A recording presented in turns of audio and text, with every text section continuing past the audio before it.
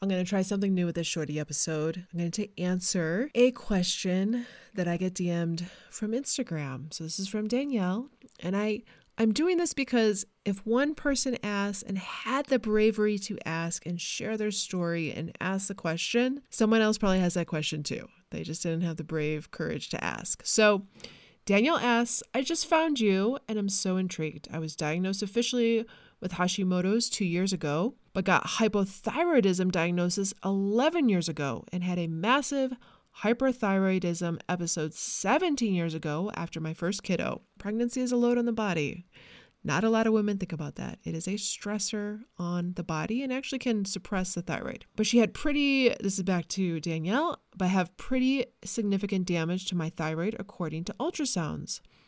Long or the short, I'm 43 and am now struggling with weight, which, by the way, is one of the two biggest struggles women have with Hashimoto's, weight and fatigue. And I feel like worse fatigue, oh my God, she said it, and brain fog than before. And my heart is going out to her because I have been there 1,000 times over. I love weightlifting, which warms my heart, but end up massively exhausted. Interesting. I saw your post about lifting. I'm curious, what is different about your course than, say, Peloton, which I'm going to address. I can't seem to stick with any exercise lately, and I was an avid runner up until I developed a neuroma last year in my foot. Okay, so first of all, neuromas are very tricky. I've treated a lot of them. They are tricky to treat. Even surgery does not have a favorable outcome for most neuromas that I've treated. So I feel you, girl. Okay, but the question I want to address specifically from Danielle, so we know her history. She's had Hashi's diagnosis, hypothyroidism, a hyperthyroidism. She's 42. She's struggling with weight and fatigue and brain fog, but she loves to lift, which I love.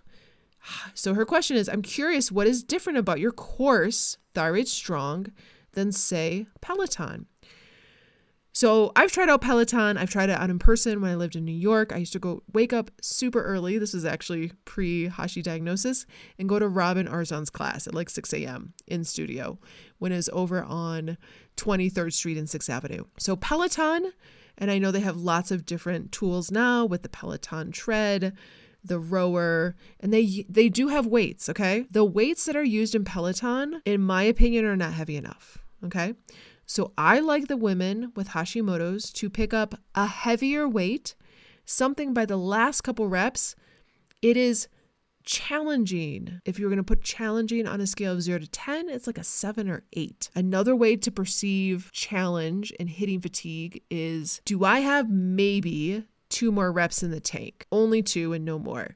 If I have 5 more, if I have 8 more, if I have 10 more, that weight is too light. So I like my Hashi ladies to lift on the heavier side, and I'll talk about why. I like my Hashi ladies to do lower reps at first. Maybe we start with 3 to 5. We get our breath, we get our brace, how we engage our core, not pulling our belly to our spine, and we get stacked.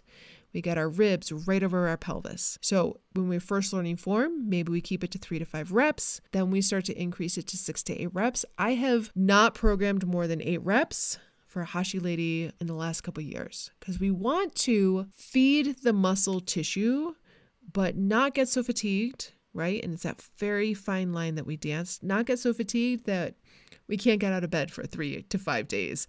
We feel like our workout has taken away from our life instead of enhanced it, which it is supposed to do. Lastly, Peloton class, you do not take between your sets a rest break of 60 seconds, 90 seconds, up to 2 minutes, sometimes up to 3 minutes. That doesn't happen, right? The instructor would be doing a lot of talking and the class would get boring. So I like for my Hashi ladies, heavier weights, lower reps. There's form, cueing. We talk about foot dialing, how to engage the glutes, how to breathe, where to step your feet, how to turn them out, how to foot dial so you can engage and build tension in your lower legs to pick up a weight, whether it's a deadlift or you're pressing your weight overhead. It's a full body move. So even if you're going to press a weight overhead, and I have a lot of women reach out and be like, oh, but my upper body's so weak. Girl, a press is not an upper body move. It is a full body move. You step your feet, you squeeze your heels, you screw your feet into the floor without moving your feet. You get your quads engaged. You squeeze your butt like you're cracking a walnut. You breathe down in wide embrace, and all that tension that was built from the feet all the way up, then using your exhale of a big, strong ch gets the weight up. So it is not an upper body, oh, I have weak arms move. It is a full body move. The other thing is that Thyroid Strong is programmed very strategic. It is the essential 7 moves, right? So there's not bicep curls, there's not tricep kickbacks. It is all the essential 7 moves with variations, but a hinge, a squat, a push, a pull, a lunge, a carry, and an anti-rotate. So we want to replicate those moves that we do in life so that we can get better at life. Sometimes I feel like with Peloton, we're doing Peloton to get better at Peloton, to get that gamification, to get your name on the board, to move up on the board. I get it. It's a great way to create community, but I don't want to get better at Peloton. I want to get better at life. I want to get stronger so that I can pick up my kids. If they run up to me and they jump on them, I can literally sit my hips back, hinge, and hike them up like a kettlebell into my arms and hug them. That's how I pick up my 3-year-old, is literally hiking her back into a backswing and up into my arms. I love the gamification and the community Peloton has created. But when you do it with an autoimmune condition and you see other people getting results and changing their body composition and hitting the top of the leaderboard, and you're trying to do the same and you're pushing yourself harder and you're gaining weight and you're getting more exhausted, it's because those people don't have an autoimmune condition. So I believe you have to work out different for your body. My cueing and Thyroid Strong, you'll see if you ever go online and look at the reviews for Thyroid Strong, the cueing is like impeccable.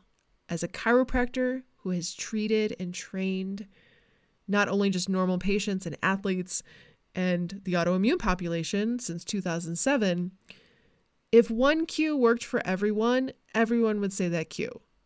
But as life is, one cue does not work for everyone. So you have to say it different ways to get that person to get into that move. So we give those cues, we give them in different ways so that different things work for different people. I'll give you an example. Foot dialing.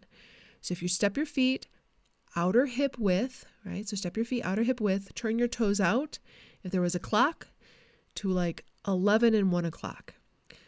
Now you're going to spread the floor. Picture like you're screwing your feet into the floor, like you're squeezing your heels together, but don't move your feet.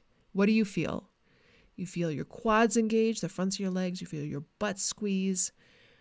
That cue of squeeze your heels, but don't move your feet, does not work for someone with high arches. They're like, it's not working. I don't get it. I don't know what's going on. So you have to cue someone, in my experience, with high arches differently. So you tell that person with high arches, okay, instead of squeezing your heels, think you're taking your pinky toes and you're tearing a towel, like you're spreading your pinky toes out to the sides, like you're standing on a paper towel and you're trying to tear that paper towel in half, but don't move your feet. That cue, spread your pinky toes, works for the high arch person. So that's an example of cueing. And both of those are given. We talk about that in Thyroid Strong. So Danielle, who loves heavy weightlifting, but feels fatigued and is gaining weight and has worse brain fog after, that's the difference between Thyroid Strong. That's the difference between Thyroid Strong and other kettlebell apps and courses as well. I love kettlebells because they are super forgiving when you are first learning form. If you do a heavy carry, aka farmer's walk with dumbbells, they're going to bang all over your legs and give you bruises on your thighs. Kettlebells will glide smoothly along your thighs. Kettlebells are super forgiving when you're first learning form. If you learn a deadlift with a barbell, your form has to be so on point of how you bring the bar up and shave your legs and then drive through with your hips and squeeze your butt, and then lowering the bar down and not sending your butt back too soon so that you don't throw out your back. Everything has to be super tight. Kettlebells, more forgiving when you're first learning form. You don't have to be that dialed in. Yes, we cue amazing form so that you don't injure yourself. We tell you exactly where to line the handles up, where to step the feet, where the bells should be under you in a row compared to a deadlift, compared to a squat. And that cueing is so pivotal in feeding your muscle tissue. All of this exercise and strength training is to feed your muscle tissue, to put more meat on the bones, to help with the turnover of your inactive to active thyroid hormones, to secrete myokines to help regulate your hormones and your immune system. That's why we feed our muscle. That's why we eat protein minimum of 30 grams per day, because when we do that and we feed our muscle tissue, we have more energy. We have joints that feel better. We age more gracefully. And if we fall down the road and we break a hip, which actually happens in reverse, most people, they actually break their hip at their femoral neck and then fall. We have a better outcome of not dying within that first year post that fall. So just aging more gracefully, better longevity.